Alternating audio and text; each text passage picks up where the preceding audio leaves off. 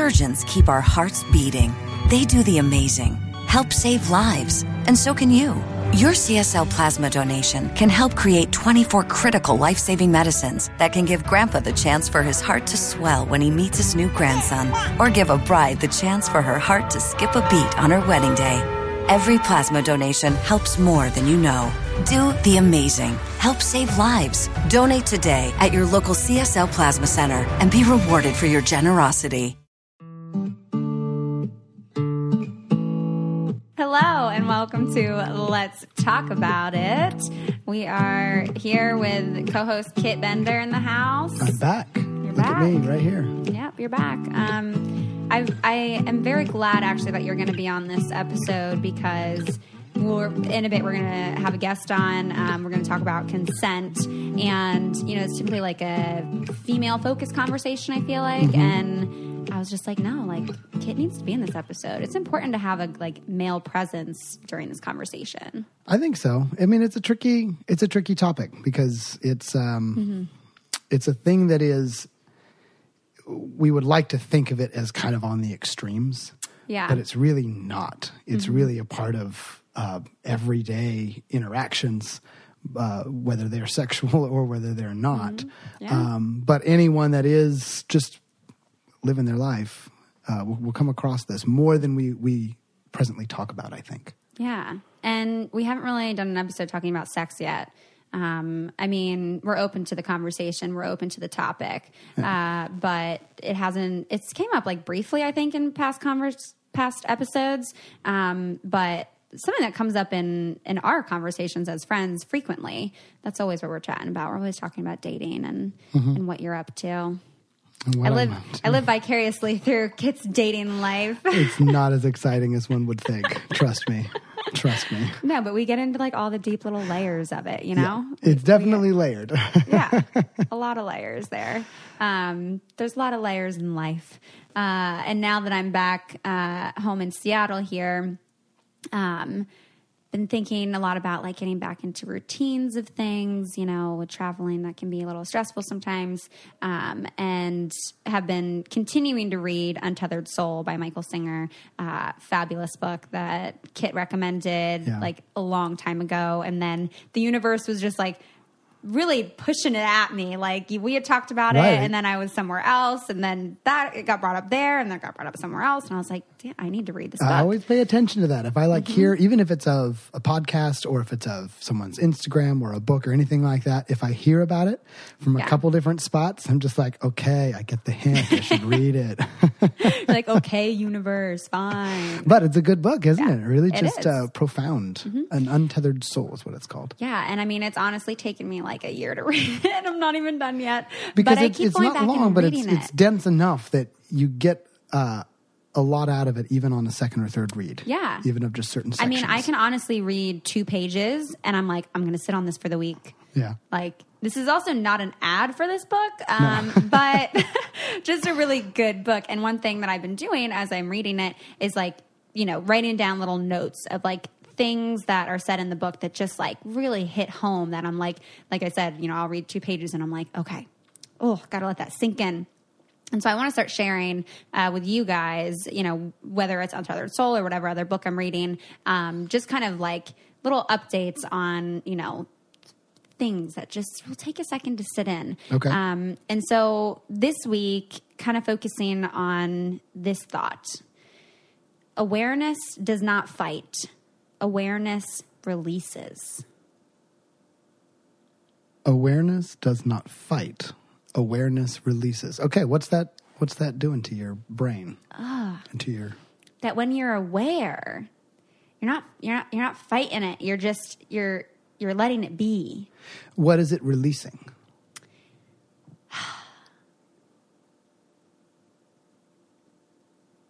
I don't know. Releasing, this is some real present time processing, guys. Releasing the fact that you have the awareness, letting the awareness be, releasing the need or the desire to control or to fight the awareness in some way. One thing they always talk about in the book, is you are the observer. Like you are not the feeling that you're feeling. You are the observer that you are feeling. And so like being aware of that, like if you're aware of it, you're not fighting it and trying to make it be all these things. You're releasing that and you're just letting it be. What does release mean for you? Well, it seems to me like, okay, you're talking about awareness as in your ability to observe with the most clarity where you are right now. Maybe both from a place where you zoom out a little bit and you kind of are observing it from a slight distance, just even in your own mind, but also just being aware of the tangible nature of where you are and what you're thinking and what you're feeling. So to me, the release comes when you're aware of two things that you can then let go of. The first is a distraction, a thing that pulls you away from. That you release the desire to give into the distraction. You release the desire to give into the distraction, And then the second would be a trigger or something, which is also a distraction, but it's a very specific distraction because it's one that elicits some kind of often emotion or feeling, an anger or a sadness or an irritation or something like that. That can also, it's a distraction, but I think it's a very specific distraction that has something very important to say. And so, I think learning to both sit with those two things and say, what am I being distracted by? And most specifically, what am I being triggered by? Yeah. Once we sit with those just long enough, then we can release those things and come back to our awareness. Now I'm curious because I kind of came up with two things and you kind of came up with two things. And you know how like I think that there's a certain part of it that's like we see those things because those are like our biases, you know? Like, so I'm like the need to control. You release that. It's like, yeah, that's something I struggle with and work on. And it's like true. For you, you're like, oh, distractions and triggers. And triggers, yeah, because those are the things that pull me out. Like I'm not a stressed out person. So it's like, if anything else, I can just zone out into nothingness, like getting lost in my brains and daydreaming is an easy thing for me to do. So I'm curious for other people when they hear awareness does not fight, awareness releases. Yeah. What does that say to you of what you're fighting and that you're trying to release from? Because there's even that old saying that whatever you fight gets stronger. Like that's just the way it works. The more you resist, the more it persists. I was trying to avoid saying that, but you did it. What you resist persists, but that it really is so true. Yeah. And actually releasing whatever that thing is you're resisting, and either sitting with it or just being aware of it, so that you can be more present. I think is an important thing to recognize. But it's different for everybody. Yeah. And you, just speaking of like being present, you just recently had a date where you were very present in the state. You're very, very intentional, and the outcome was like very different than something you've experienced before. And that, like, I think it's really beautiful the things that can happen when we're just so present with it. And for that awareness is like releasing the urge to be future focused, to be past focused, to not be present. That when you're being present, you really are releasing all those other things that would be perhaps distracting you from being present. Right. I'm trying to think of like, I feel like I've been being a lot more present. Like, I was in New York and I was with Derek and I was really focusing on like being very present, always intentionally going into our time together. Like I'm going to be very present and like, we're going to soak up our time together. But then even, like with Lily, I've been practicing being present with Lil because I had to say goodbye to Theo recently, my cats, and, like want to make sure that she's doing okay and that she's not, spazzing out or, I don't know, just trying to be very present. For the first time listeners, Lily is her cat. Yeah. This is not like a strange friend that spazzes out randomly. And for first-time listeners, welcome to the Crazy Cat Lady podcast, plus Kit. Crazy Cat Man. Crazy Cat Man. But yeah, cats are easy to almost ignore even once they have their basic needs met. But it can be, it's a different experience to actually interact with them. You can learn from them. Yeah. Yeah. Oh, Lily. Oh, Theo. Miss you, Theo. There was an episode. That was a moment of silence for Theo right there. Yeah, it was a moment of silence for my Theo. But there was an episode that we did a few episodes back on grief and how to thrive through grief and loss. And that episode actually came out the same week that I had to say goodbye to Theo. And it was a really good episode. Really enjoyed our guest on that. So if you guys haven't listened to that one yet, totally recommend checking that one out. But yeah, I think being present, something to always kind of bring your focus back to, and like what your needs are. And I've been working on being very, very present with my body lately, by doing some like exercises, focusing on like my, what I'm putting on my body, what I'm putting in my body, food, skincare, all that kind of stuff. And I've actually been using this new skincare routine with BioClarity. They're a green, gentle skincare line. It just helps me get, that naturally glowy skin. And who doesn't want some nice glowy skin? I love glowy skin. Yeah, exactly. I thought you were pregnant, but apparently it's this. Okay. All right. That's probably... It's a different kind of glow kit. But it's 100% vegan and cruelty-free. And that's really important to me, that I have like good ingredients in the products that I'm using. And one of my favorite things about my experience with BioClarity is actually their ingredients. They have this really unique new ingredient called Floralux, and it's made straight from chlorophyll. I mean, doesn't get much natural than that. Floralux? Floralux. It's a clever form of chlorophyll. It's proven to actually nourish your skin and soothe away imperfections and blemishes. So I've been using it with the Essentials routine, and my nose is always like a little red because I'm like a cold old lady, and my nose is always running because I'm cold. So my nose is always a little bit red. But I've been using the BioClarity routine, and it's actually been helping with some of the redness around my nose. It's kind of like green juice for your face. You can detox and rebalance your skin with BioClarity. It's also delivered straight to you in an easy to use 3-step skincare routine that's 100% vegan, plus gluten and cruelty free. So you don't want gluten on your face. That's just the worst. No, you don't want that gluten on your face. There's no need for that to be in there. You guys can also get started on healthier habits with your skincare today. Just go to bioclarity.com. My listeners will get their first month for 50% off of a routine plus free shipping.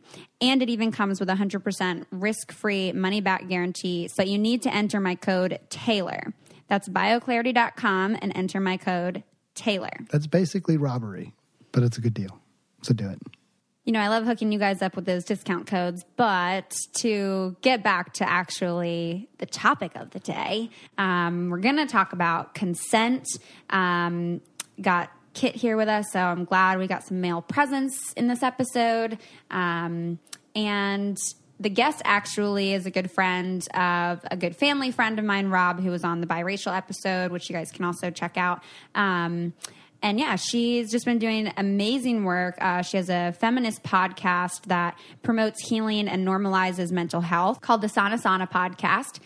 She's a communications professional and works with this agency called Peer Health Exchange. It's a national nonprofit that works to equip young people with the knowledge, skills, and resources to make healthy decisions. So Adriana's going to come on and share with us some of her knowledge around consent and how we can move forward having these conversations. So welcome to the show.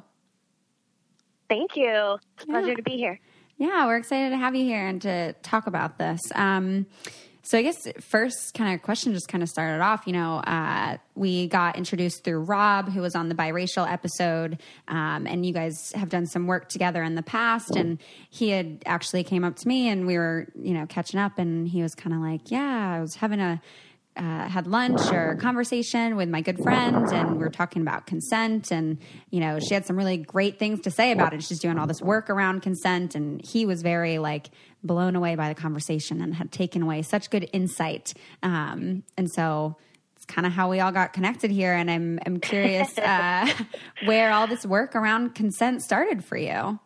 Sure. Oh, Rob, I love him. I feel like all of our conversations are usually pretty deep, and at some point or another, one of our minds is blown. Yes, yes. So, So it's good. It's good. It's a reminder that like these kinds of conversations don't have to be hard, and they don't always have to necessarily open or have like answers. But it's good just to start those conversations because I think that's where a lot of our answers come from, right? Yeah. Like just by exploring, and that's what a lot of your podcast does too. So that's one of the reasons I'm a listener. Yeah. Well, thank you.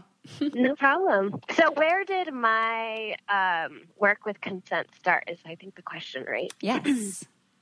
So that's not necessarily an easy answer, but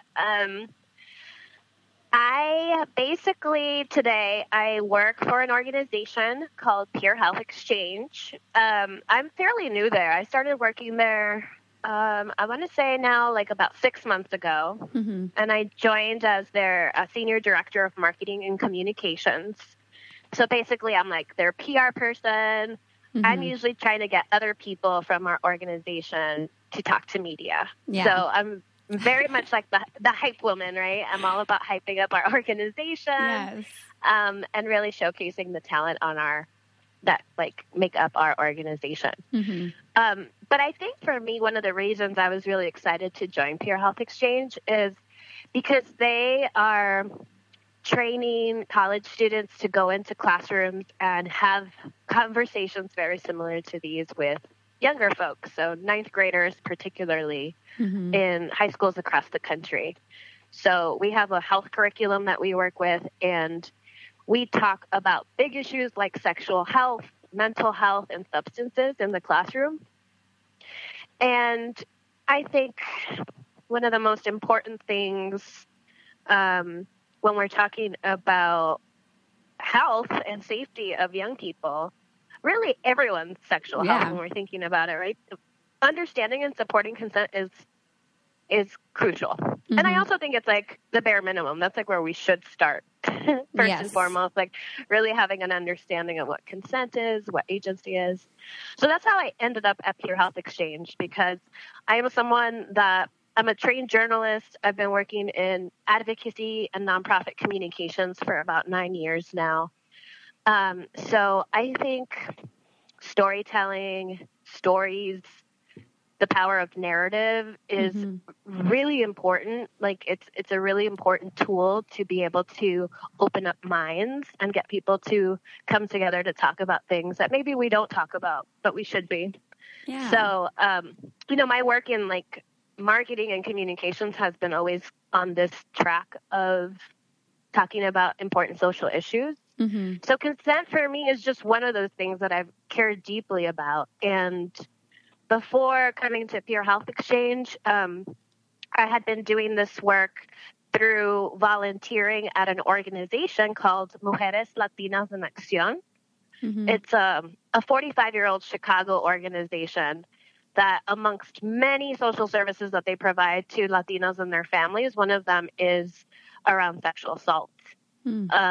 So I'm a board member there, and I've been trained. I've gone through their 42-hour sexual assault training, which basically gets you ready to be a medical advocate. You go out to hospitals when someone's been assaulted and they go to the ER room. You basically show up and help them navigate their choices, because that sometimes is it's a hard time for you to be clear-headed and thinking through everything that's in front of you. So we basically just provide support in that way. And before that, I think as someone who's been a feminist since as long as I can remember, and someone who's always just gravitated towards like having conversations around all the wonderful and hard things that make us a human being. I've been having conversations around sex and consent for a really long time. So I can't tell you where exactly it started, but I think I started doing it a lot more seriously about 4 years ago when I started doing the work with Mujeres. Yeah. I mean, I think you make a good point too, that, it's kind of been a part of your life for a long time, as it kind of is for all of us, consent and our sexual health and all of that is something that we deal with on a regular basis, and learning the tools and the skills really to just kind of be able to navigate that in a healthier way, I think is super important, even though it can be uncomfortable to talk about, especially with the population you're currently working with, ninth graders. Definitely. And, I think one thing that I always like to talk about when it comes to a lot of these social issues that thanks to the internet, thanks to all the media at our disposal, like now we have so much more information at our fingertips. Mm-hmm. So I'm always amazed at like the conversations that young folks are having and how woke they are. I don't remember having that like weight behind a lot of my thinking when I was like 14 years old. Yeah. But I think what's really great to think about is that, like, no matter how old you are, it's never too late to start learning about these things. Mm-hmm. And even if you think you have an understanding, there's always a deeper layer that needs to be explored. And like, yes. There's just like a lot of like my own understanding has evolved. Mm-hmm. I'm a survivor of sexual assault, so like my own understanding and having language around the things that like I've experienced. Yeah. Continue to evolve. So just mm-hmm. a lot of reasons why we need to continue having all these kinds of talks. Mm-hmm. I'm wondering if over the years that as you've had these conversations with people, if there's a question or a comment that has continued to come up over and over and over that like you find yourself answering again and again. Are there any like running themes? There's a lot of them. There's not one. Mm-hmm. But, as you were asking me that question, a scenario popped into my head. I remembered having this conversation with a person, and it wasn't like it started off like we were talking about consent. We were just talking about sex. And he made a little comment to me around, like, what it means to have, like, good or bad sex for him. Mm-hmm. And he made a comment around like, oh, I just hate when someone just like is laying there. We call them starfish. Yeah, I've heard of them. Of the people call them like dead fish. Yeah. Yeah, mm-hmm. And I was like, do you ever think that they're just laying there because they don't want to be there with you? Great question. He freaked out. He was like, what? Oh, yeah. And I was like, yeah. Do you ever think that like they're not participating because they're not interested? They're not interested. They're not comfortable. Like maybe they felt like they had to be there and they don't want to be. And like, mm-hmm. It really blew his mind. And he really challenged, like he got really defensive at first. Yeah. And then, I wasn't really trying to make accusations. I was just asking questions. Mm-hmm. So, I was like, that's why I'm really a proponent for enthusiastic consent. Because, like, the only way that, like, is if she's into it, you will know. Yes. If she's into it, you will know. And there's plenty of women who love mm-hmm. sex. So if she's just laying there, like, that might be like a good time to stop and like ask some questions. Yeah, right. Definitely. Like maybe you could ask them like, hey, are you enjoying yourself? Is everything okay? Mm-hmm. Learning to read body language can go a long way. Yeah. Yeah, but it's so much more than that, right? Like right. I think mm-hmm. it's okay to use our words. Yeah. But that was like, I just remember that story popping up in my head because I think it really opened his eyes. He was just like, I have never thought about it this way. I'm going to tell all my friends about this. That's awesome. Like, yeah, please do. Please do. He had a little light bulb go off there. Yep. That kind of relates to one of the letters that we got. She kind of talks about, she also experienced, this listener had also experienced a sexual assault experience by a group of strangers. She felt like she didn't have a voice, and that she doesn't really post things on social media that are personal, but then felt this strong urge to tell her story. And kind of like how you're saying, you had experienced this sexual assault and you're also like a huge advocate for talking about these kinds of things now. And that was something that really worked for her, was to start telling her story. But something that she thought was kind of a theme around consent. She says, saying no, whether it be a sorry, not tonight, I've got too much to do type of no, or a I said no, stop texting me about it type of no, doesn't translate to convince me. In my experience, the hookup culture we live in today has heightened the expectation of instant gratification for sex and or sex acts. We are inclined to think the person rejecting us is being coy or playing hard to get or teasing us, when most of the time a person saying no in any form means just that. And then when it's finally understood that this person actually means no, the reaction is typically lashing out in some fashion, whether it be verbally, icing the person out, or even physical anger, which leads to many sexual assault crimes. And I gotta say, reading this, I totally felt connected to high school Taylor and college Taylor, because that's so true. That I feel like, for at least in my experience, you know, that saying no or whatever, that's an invitation to convince me. And that then when you do actually say no, and that line's drawn, that then people get really upset and real defensive, and then they're just kind of mean to you. Like you hurt the ego of the person doing the pursuing. Absolutely. Yeah, there's a lot there. And first of all, just a big thank you to that listener that wrote in and shared their story. You know, I think it's really powerful when we tell our stories. And I will be the first to tell you that I wasn't always able to do that. Mm-hmm. You know, I'm 38 years old, and I'm now just starting to own some of my stories. Yeah. You know, and so it's like, if you're not there yet and you've gone through something like this, it's okay. Mm-hmm. But, you know, if you are able to share your story, I've always filled with gratitude for those people that can and do, because it's helping us, you know, learn from each other. I think the things that I heard from that letter, there were so many layers to it, right? So I'd like to start with just like a little bit of like a definition. Yes.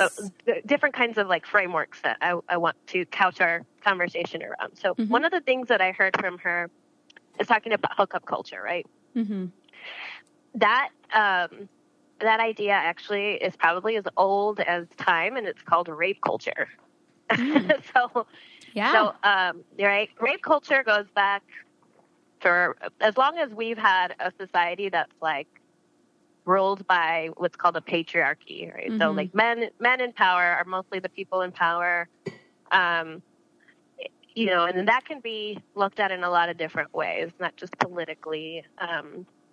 But even when we think about these like gender norms, like what's okay for a guy, what's not okay for a girl, you know, that's all comes back to rape culture, which is a society where we basically are normalizing sexual violence as accepted. Yeah. Right. Like that's the norm. Even like this idea of having to convince someone, that is what's called coercion. You know, coercion is basically where you use pressure, or you're like manipulating someone, or, you know, you're persisting, you're trying to break them down basically to say yes, you're pressuring. Which isn't even exclusive to a quote-unquote hookup culture. I mean, that happens in relationships. I know very frequently in some of my past relationships where that was like how we ended up having sex, was just this pressure and this constant convincing when you're really just not feeling it. Right. You know, sometimes they trick you. Sometimes they use emotional leverage. Alcohol or drugs is also part of that coercion. Yes. So coercion is a big part of like whether that makes something consensual or not. So even if you said yes after you've said no a million times, that's not really a yes. Yeah. So I just want to put a little asterisk by that. So there's coercion that I heard in her letter. And then also just like this idea of what we're talking about when we talk about consent. So there's a lot of different definitions. There's legal definitions, which I rarely abide by those unless I'm like helping someone with like a day in court. Yeah. But for the most part, I try to live by ethical definitions. And so for me, consent isn't just about like a yes or no. It's what I kind of referenced earlier, this idea of enthusiastic consent. Mm-hmm. And that is where the people who are involved in this moment or this encounter, everybody's all in and there is no question. Like you are excited about it. At Peer Health Exchange, we define it as, hold on, let me see. I just want to make sure I have. So at Peer Health Exchange, we define it as choosing freely to do something, a clear yes at every step of sexual activity. So for me, I always add just like that it's between, you know, consenting adults, that it's, you know, sober. That's, I take it to the next level in terms of like being really clear what enthusiastic consent means to me. Yeah. And so like we all probably have our own definition of consent. Which is why it's also important to communicate that. Definitely. And as a society, like I would love for us to move past rape culture into consent culture, where we basically feel really comfortable talking about it, that we're not embarrassed or it's not weird to talk about consent, that, you know, you are taking into mind the other person's pleasure and it's not just about your own pleasure. So that to me is consent culture, where we celebrate that and it's exciting and it's not weird and you're bringing mindfulness to your interactions with other people. Yeah. Which, like you said, can be done outside of the bedroom, right? Like if you're bullying someone into doing something, whether it's inside of the bedroom or not, like that's like not okay, right? Yeah. Well, and I think too that, you know, kind of what the listener brings up is this kind of like perpetual state, the cycle that we see, or at least that I've experienced, that part of why it becomes so uncomfortable to talk about and at times uncomfortable to say no is because there is that sense that I think most women are aware of, with if you do say no, if you are resisting that you will be met with some kind of punishment, some kind of a backlash.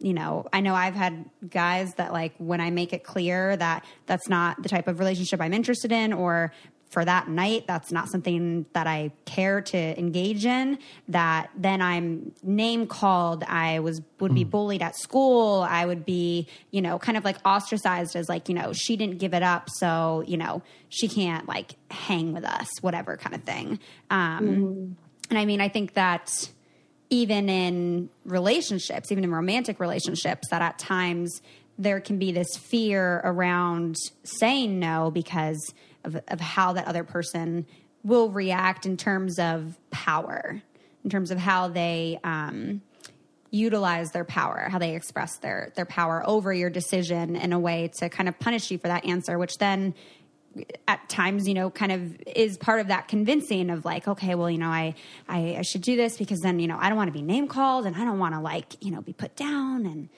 yeah, well, what it feels like is it feels like a part of the game that went too far.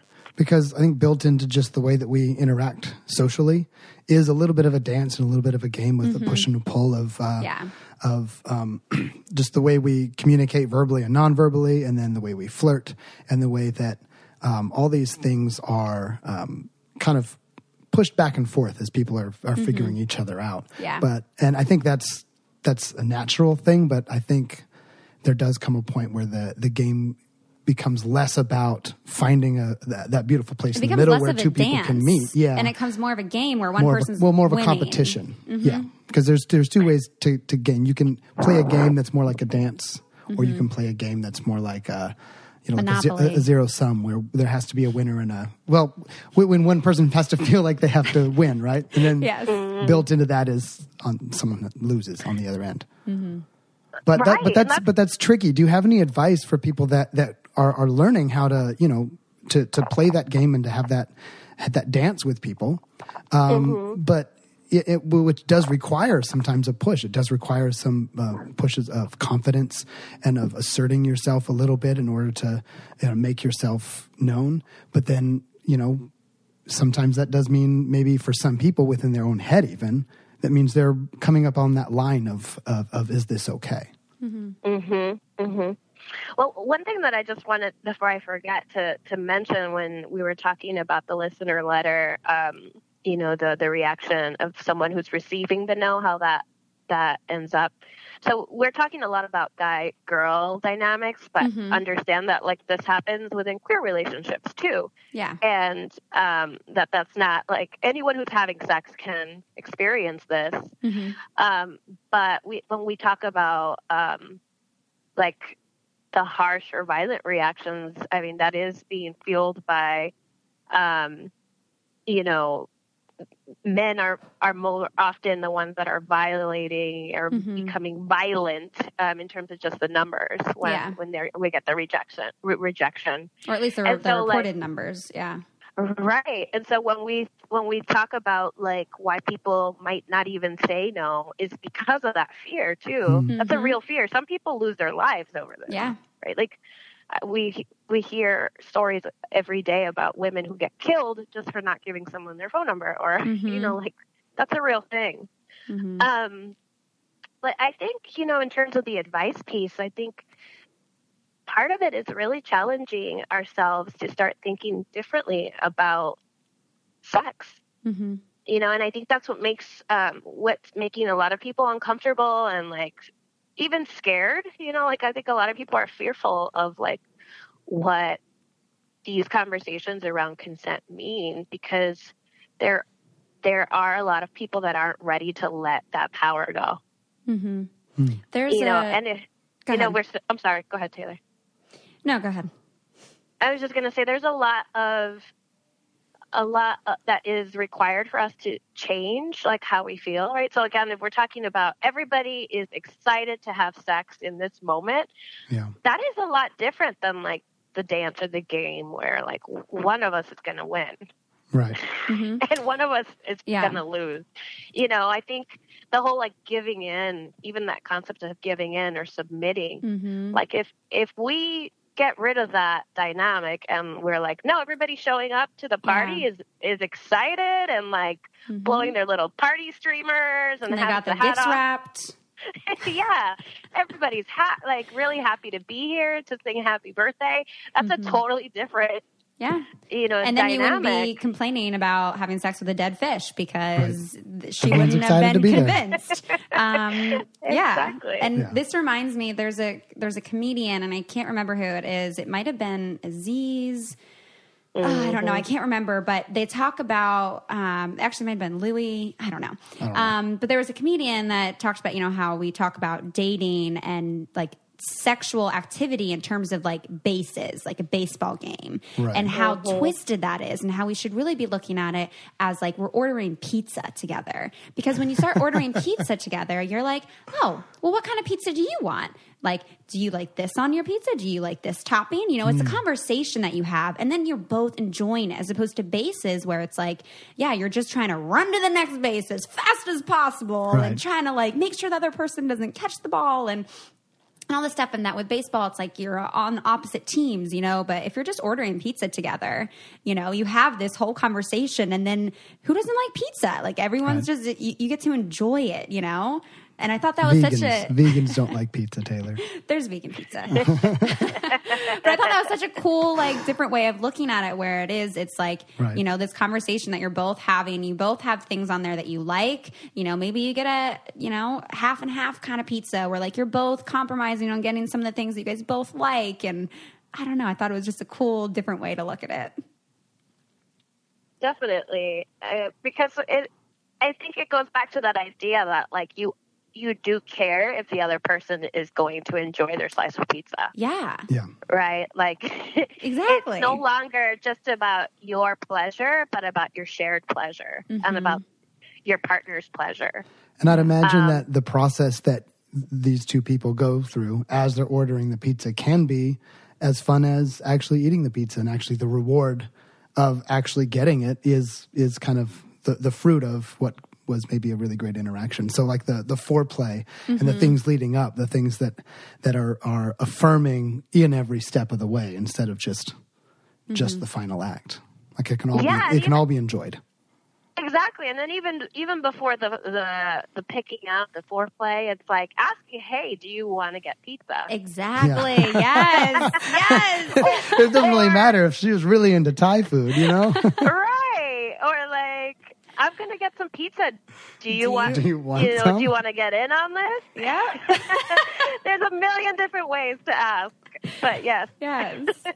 And one thing I want to ask you, we got this other letter, and I think this kind of goes back to talking about like the legal definition of consent versus some ethical definitions of consent. When we talk about drinking and body language, and we kind of, I'm not sure if you watched Paradise, but this last season of Paradise that I was on, there was this whole scandal with this incident where consent really became a topic on the show.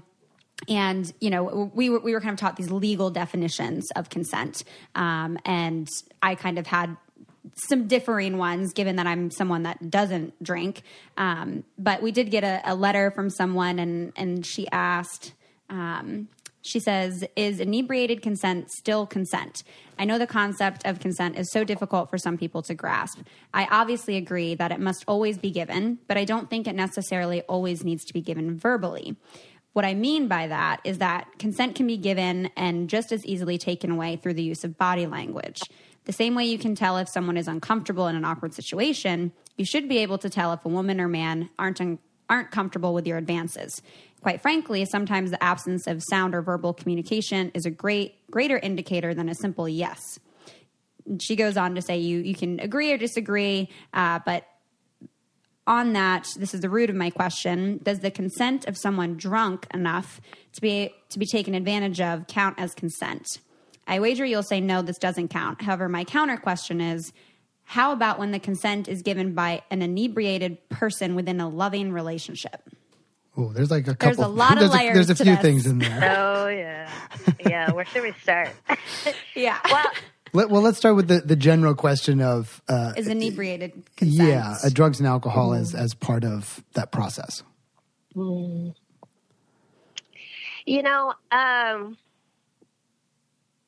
always am. You remember when you asked me kind of like, I have questions that come up a lot. This is definitely one of them. Yeah. I think people want to figure out how can we still have drunk sex. Yes, yeah. I mean, a huge part of it is like I need a few more drinks before I approach this person to then maybe because I want to have sex with them. Well, and some of it is we just humans just have a tendency to get in their heads, especially around things like sex, and sometimes a little bit of taking the edge off helps us engage in a different way. But then there's that like always this cliff where and it's like, are you really mindfully engaging? Then are you mindfully? Yeah, it becomes gray really quickly. Very quickly. And I think even for myself, this is a definition that has really changed for me, myself, personally. Like I am a sober person, so like that really just helps a lot. But like I didn't used to be. And I think my understanding of like what was at stake has really changed too. So like, in my definition of enthusiastic consent, that includes both people being sober. But I think the question is really asking about a loving relationship. And I think within a loving relationship, there should be, right? Quote unquote, the shoulds. Be, already a lot of communication at play. And if it's not, that sometimes is a root of like a deeper issue. The thing with me, once you throw alcohol in the mix or any other kind of drug or something that puts you under the influence, if you change your mind, which you're allowed to do at any point in time, like I think it just makes it a lot harder to have that conversation, even within a loving relationship. Even within a loving relationship, you're not obligated to go through with something that you said you would earlier. And then we're talking about levels of intoxication too, right? Yes. So that's where, again, we're talking about the very gray areas. How can you tell if someone is tipsy versus, I mean, you should be able to tell someone's blacked out because they're laying there and not conscious, but But everyone responds differently. Everyone reacts differently. Totally. Yeah. And I think part of it depends also on what kind of sex it is you're wanting to have. Like for me as a sober person, you know, I date people that drink, and I've never had sex with someone who's been drunk, because for me, I feel like they can't actually give that consent. I feel like they're not present how I want them to be. And it doesn't feel like the kind of quality connection that I want to have in the sex that I have, because then that becomes less enjoyable for me. And I don't want to have unenjoyable sex. Right. Well, one of the volunteers I worked with just last week she did a wonderful job. Her name is Kirsty. She's out of the Bay Area.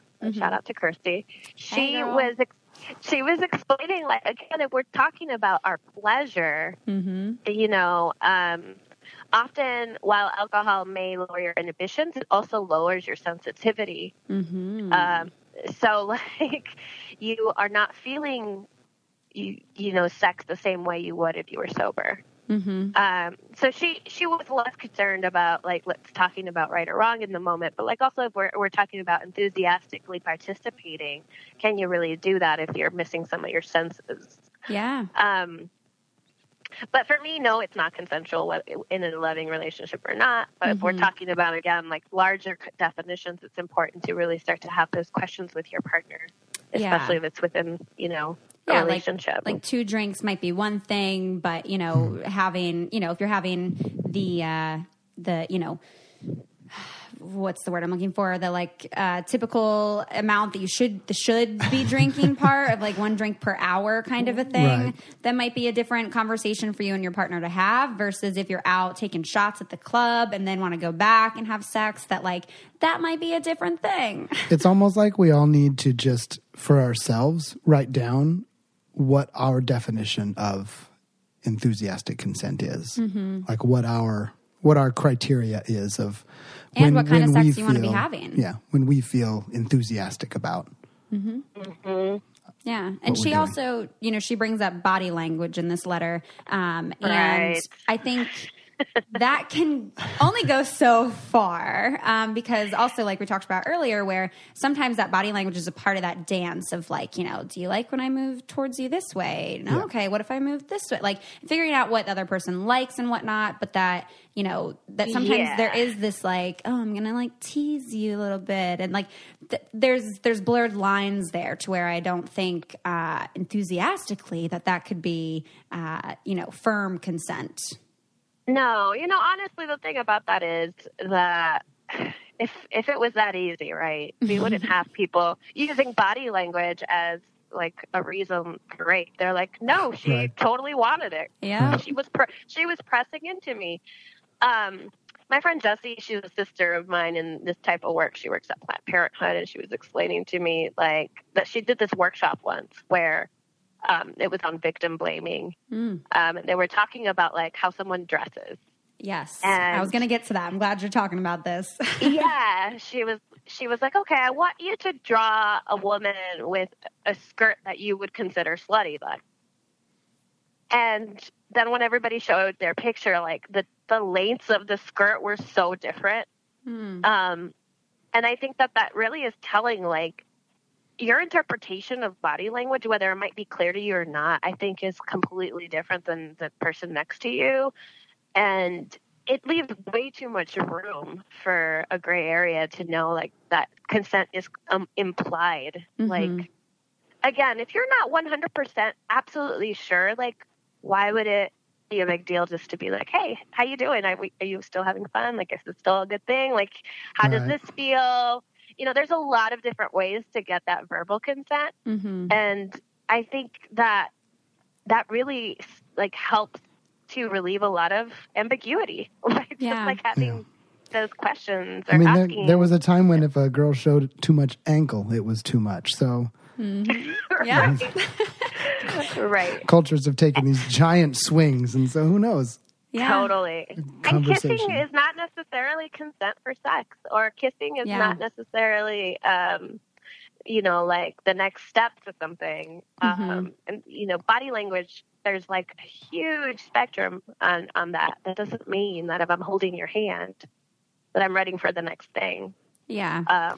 And I think, like, for me, I want to really make it clear. Like, I remember even, I mean, I guess still sometimes today where, if I really want to like get really dressed up and like, yeah, that might be a little bit more skin showing, but like not to shame myself in that, to feel like other people are going to look at me thinking, that I'm asking for it, or that, oh, I'm like looking like such a hoe. And, sometimes that's like a thing that I think women can embrace. And I mean, probably isn't the best thing for like my psyche, but if I'm getting ready, I'm like, yep, I'm getting hoed up, like getting ready to go out, and I'm excited for it. I'm going to feel good. And it's just like, it's a way to kind of own that, I guess. And like, and it can be like just an expression of your own feminine energy in yes. like a really, yeah. And I mean, I think doesn't like have to be a slutty. Yeah, and it doesn't have to be in like a negative way either, I think. But for me, I mean, I want it to be very clear for people listening that like, no matter what you wear, no matter how you choose to express yourself, with your clothing, with your accessories, with your makeup, how you style your hair, that doesn't give anyone the consent or the right to touch you in any way that you don't consent to. And that I think that's super important as like a takeaway for this, because I know there are a lot of women that listen, and that like to not shame yourself for how you're choosing to express yourself, because no matter what, that doesn't mean that you asked for it, and that doesn't mean that you deserve to be treated in any kind of disrespectful way. No, yeah, I'm so glad that you said that. Definitely not. And I mean, that's also kind of goes back to rape culture, right? Like, we are just prone as a society to sexualize the naked body. Yeah. So you could be walking down the street naked. You could be sleeping next to someone naked. That does not give you the permission to touch them if they have not given you that consent or permission. So I think that just goes back to this idea that like, women's bodies specifically, I think, get very sexualized. When it's just a body, like this is how we came into the world. If you're naked, like, society is the one that has really put all of these like connotations to what like an exposed ankle means. Yeah. I love that kid. Ankles are totally sexy, so I get it. Hey, I show mine all the time. But yeah, how we dress and how we like express ourselves, I think, can be a really powerful message. I love to experiment with different ways of dressing. ModCloth is actually one of my favorite brands because it's a company that's designed by women for women, and they have a variety of looks. They come in full size ranges from extra small to 4X. So they're really welcoming of all body shapes and all sizes of women. Another one of the things I love about ModCloth is they have a great, like somewhat off topic, but totally on topic for our pod, is they have a great selection of like cat themed clothing. Oh. So I got this. Should have known that's where it was going. It's a part of our conversation. Cats are always relevant. So they have just an amazing, like they have like cute, quirky items. You can show a little bit of that ankle. And I got this little robe and it says meow all over it and has little cat faces on it. And I always get the cutest little compliments on it when friends come over and I'm wearing it because it's so like fluffy and just adorable. First of all, why are you wearing a robe when you have friends over? Because like I said earlier, I'm always like a cold old lady.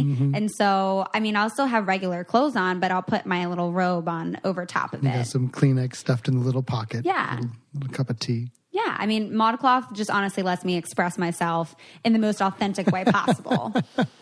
Every purchase I get from them, I'm in love with, and I always get amazing compliments on. Whether it's cute athletic leggings that I get or really adorable overalls, I'm always super happy with my ModCloth purchases. And you guys can actually get 15% off your purchase of $100 or more, which is very easy to do. You don't even realize you're just shopping through, and then all of a sudden you have $100 in your cart.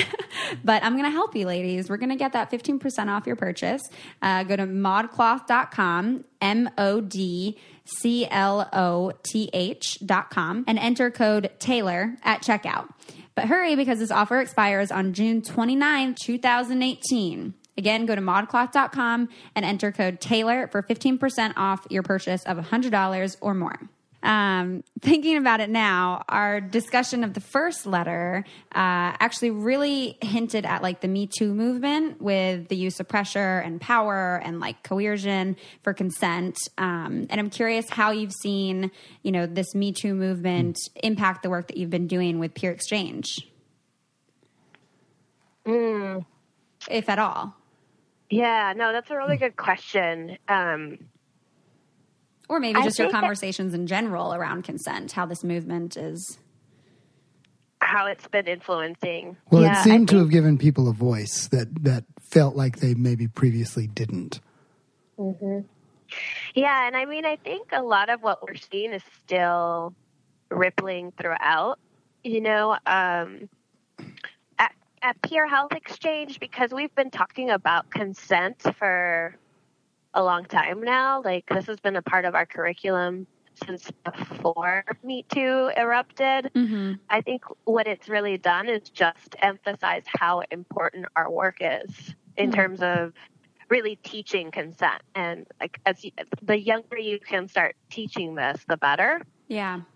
We focus on high school students and we teach in 9th grade classrooms. So it's like, in the ideal world, it would be great if a young person, by the time they get to the 9th grade classroom where they're learning our curriculum, it's like a refresher, right? Like they've actually already been taught that they have agency over their own bodies and like can say yes or no to what's happening to them.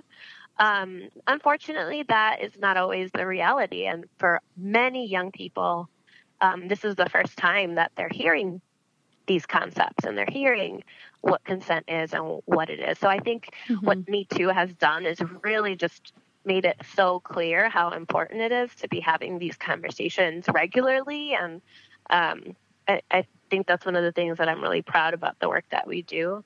Because, when you're having these conversations with your peers, which that's what our model does, it's like near peer with college students talking to high school students. And so like the age gap is not that big. It's a lot different than like talking to your teachers about it. Like these are college, young folks that these issues are just as important to them as it is to the 9th graders that they're teaching. Yeah. Too, right? So they're just having like really open, frank conversations. It's like complete real talk. And that's what I love about it. I've had a chance to like sit in a lot of those classrooms. I'm an observer and I'm learning from them as much as they're probably learning from each other. And then beyond Peer Health Exchange, I think I've just noticed that people are more open to having these conversations like never before.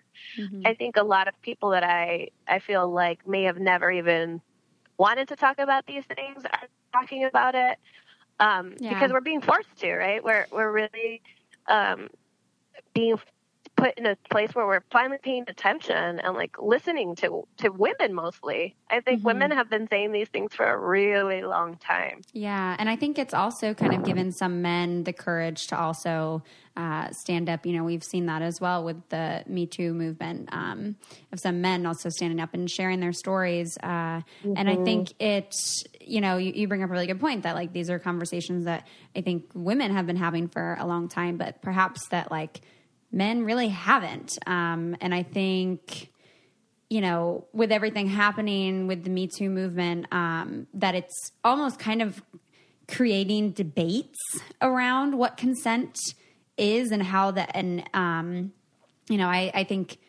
I've heard some things along the lines that are kind of hard to hear, like, well, what did she expect was going to happen? Or like, well, that's what she gets, and then she gets to do all these other great things. So why is she complaining and stuff like that? But even though those things are hard to hear, I think it's good that people can express those so we can actually have a conversation about like what that actually is. Well, I think even beyond the topic of consent, I think it's really, really cool what especially your organization is doing in even just bringing sexuality onto the table and giving people a voice. Because, I mean, you and I are similar ages, and I know growing up it was, the less it was talked about, the better. As far as like in the family and in the school, it was just like the more you could keep it out of conversation, then the better it was seemed. But then we never like learned how to have these conversations. It was always this haze of taboo. Mm-hmm. Right.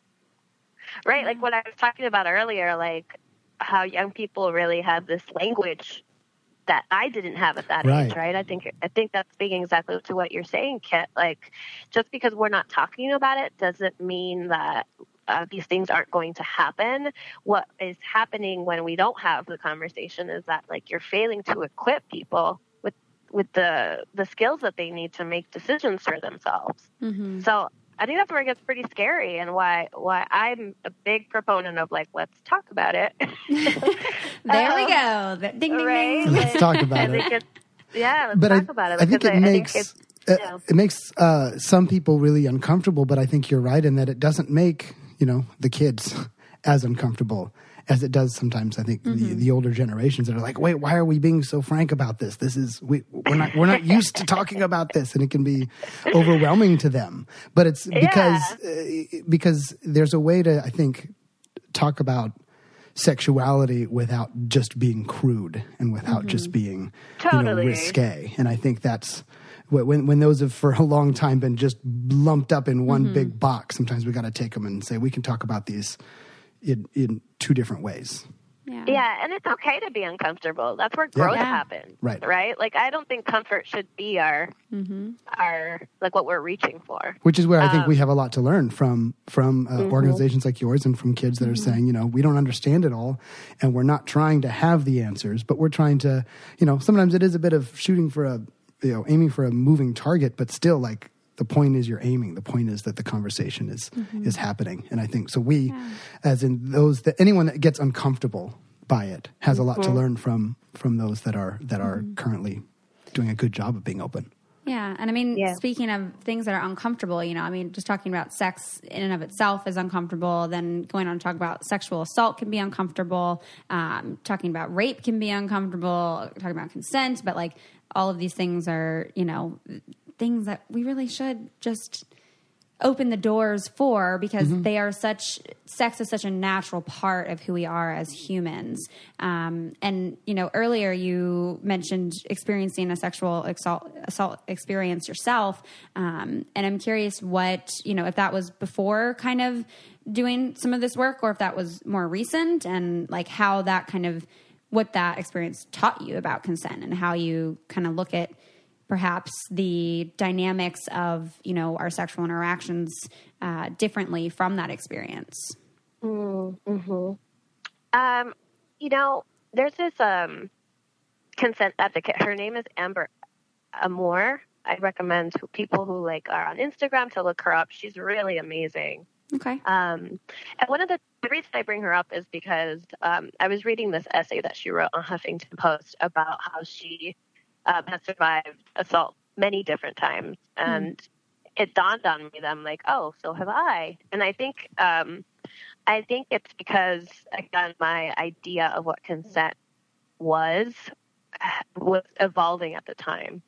And so, if I'm using my own definition of enthusiastic consent where coercion was not involved, then I've had a lot of incidents, and most of those incidents have been with someone that I was dating or a significant other, where, I was coerced into doing something I didn't want to do, or even I said no, and then it didn't really matter. Yeah. Yep.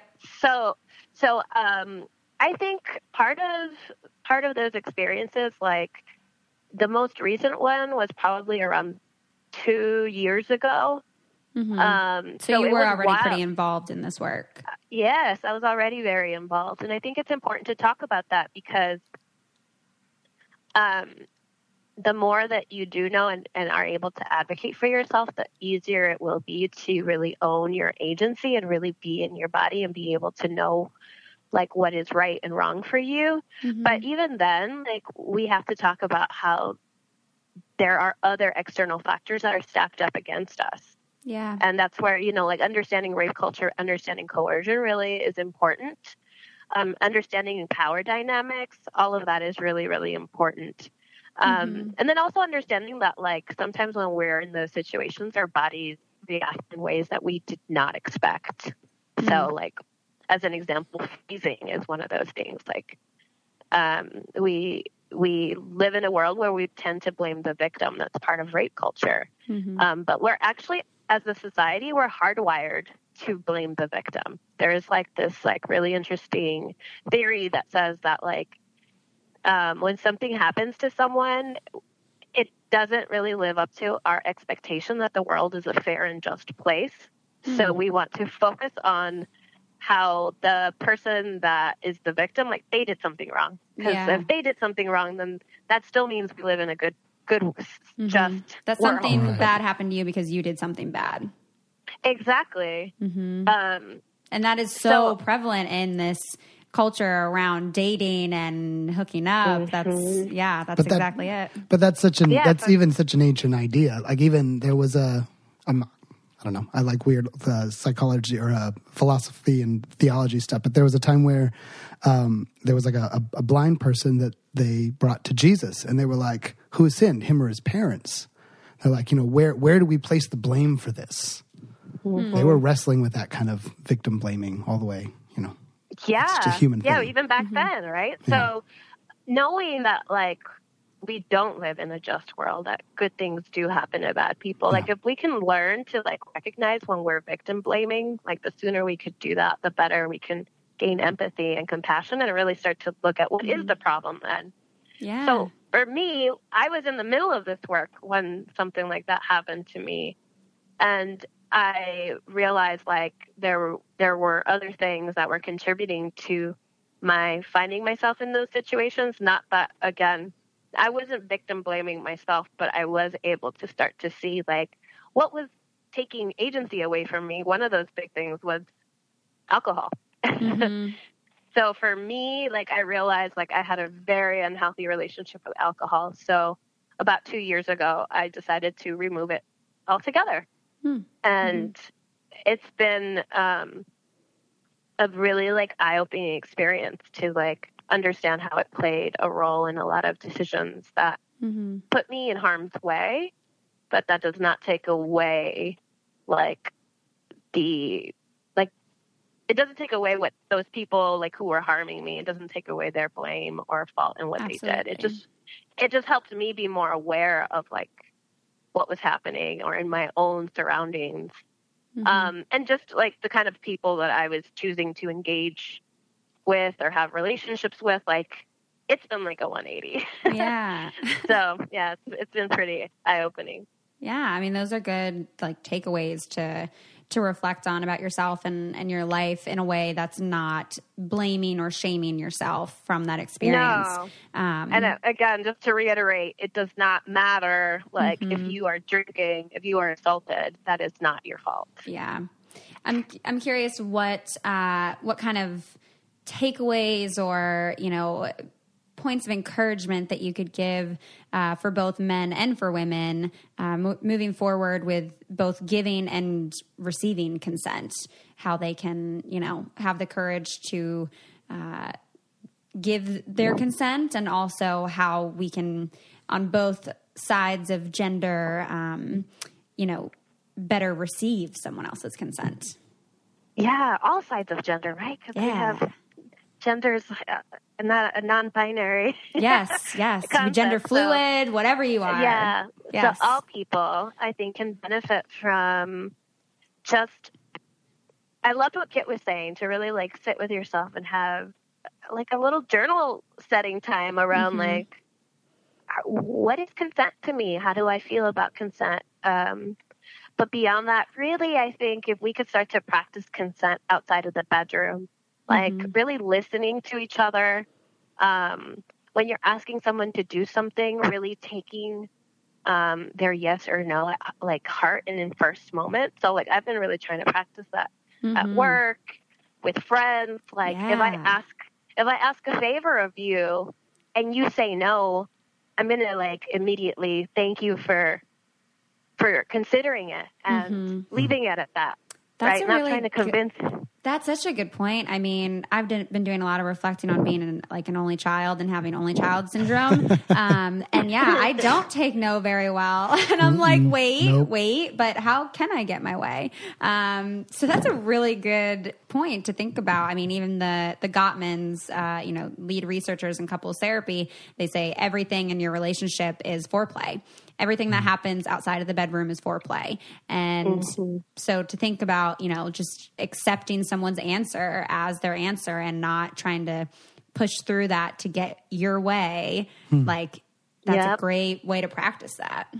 Yeah, just really listening, right? Being sensitive and thinking that everybody in your life deserves dignity and respect. What a radical idea, right? So whether that's a child in your life, or an elder, someone, whoever you're having a conversation with, whoever you're engaging with around a decision, like really taking those decisions to heart when they tell you like, no, or I'm not, even if it's like, I'm not sure, like giving that person space to figure it out without like pressuring them.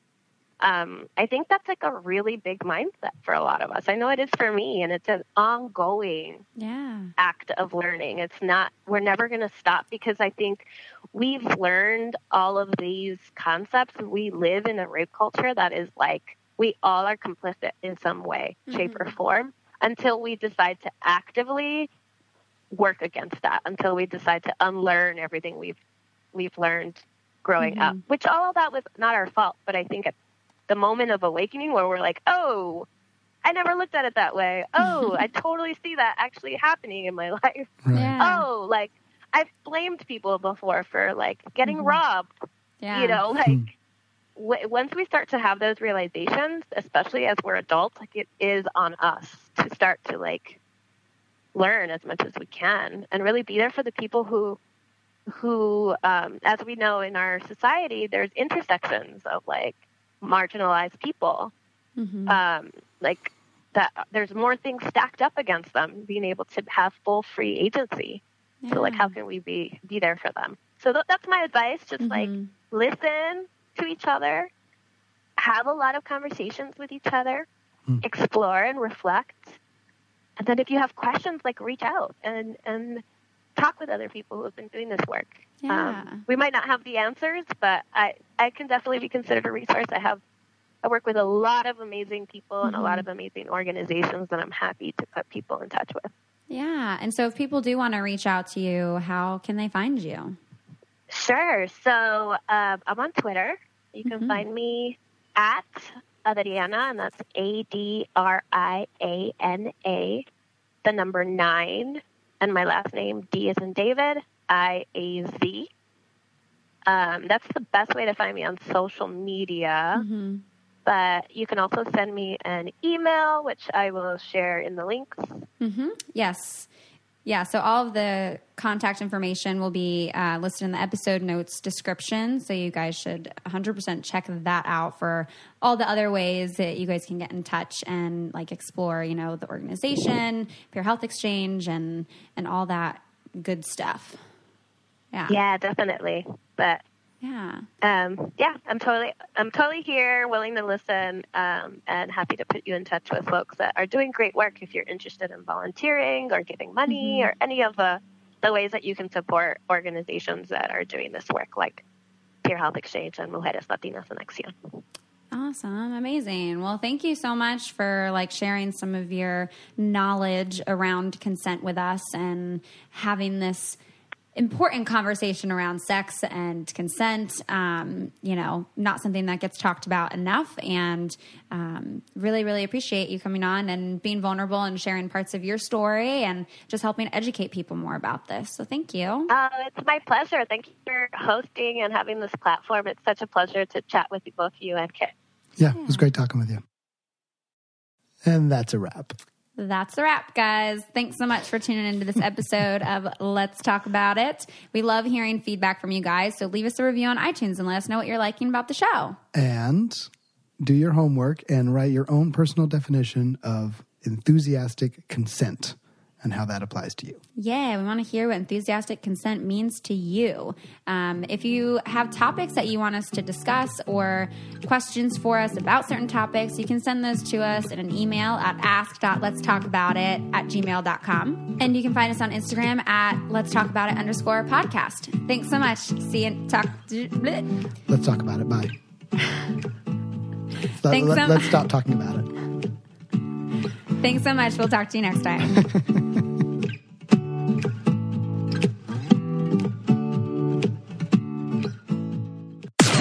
This podcast is brought to you by Wave Podcast Network. Check out all of our shows, including the Brain Candy Podcast, I Don't Get It, Babes and Babies, Coffee Convos, and Let's Talk About It. So, how does it feel when you play Roll Up to Win with Tim Hortons? Buy a hot or cold beverage using the Tim's app and find out. Roll in the app for a chance to win prizes ranging from free coffee and donuts to a Universal Orlando resort vacation or a sweet car. Oh, don't forget the TV. And this year, every roll is a shot at a $1,000 daily giveaway drawing for 2 $500 prizes. Roll up to win and get treated by Tim's. No purchase necessary. Account registration required. 50 U.S. and D.C. 18 plus entered by 4/2/23. See rules at rolluptowin.com for free entry and full details. Void in Florida and where prohibited.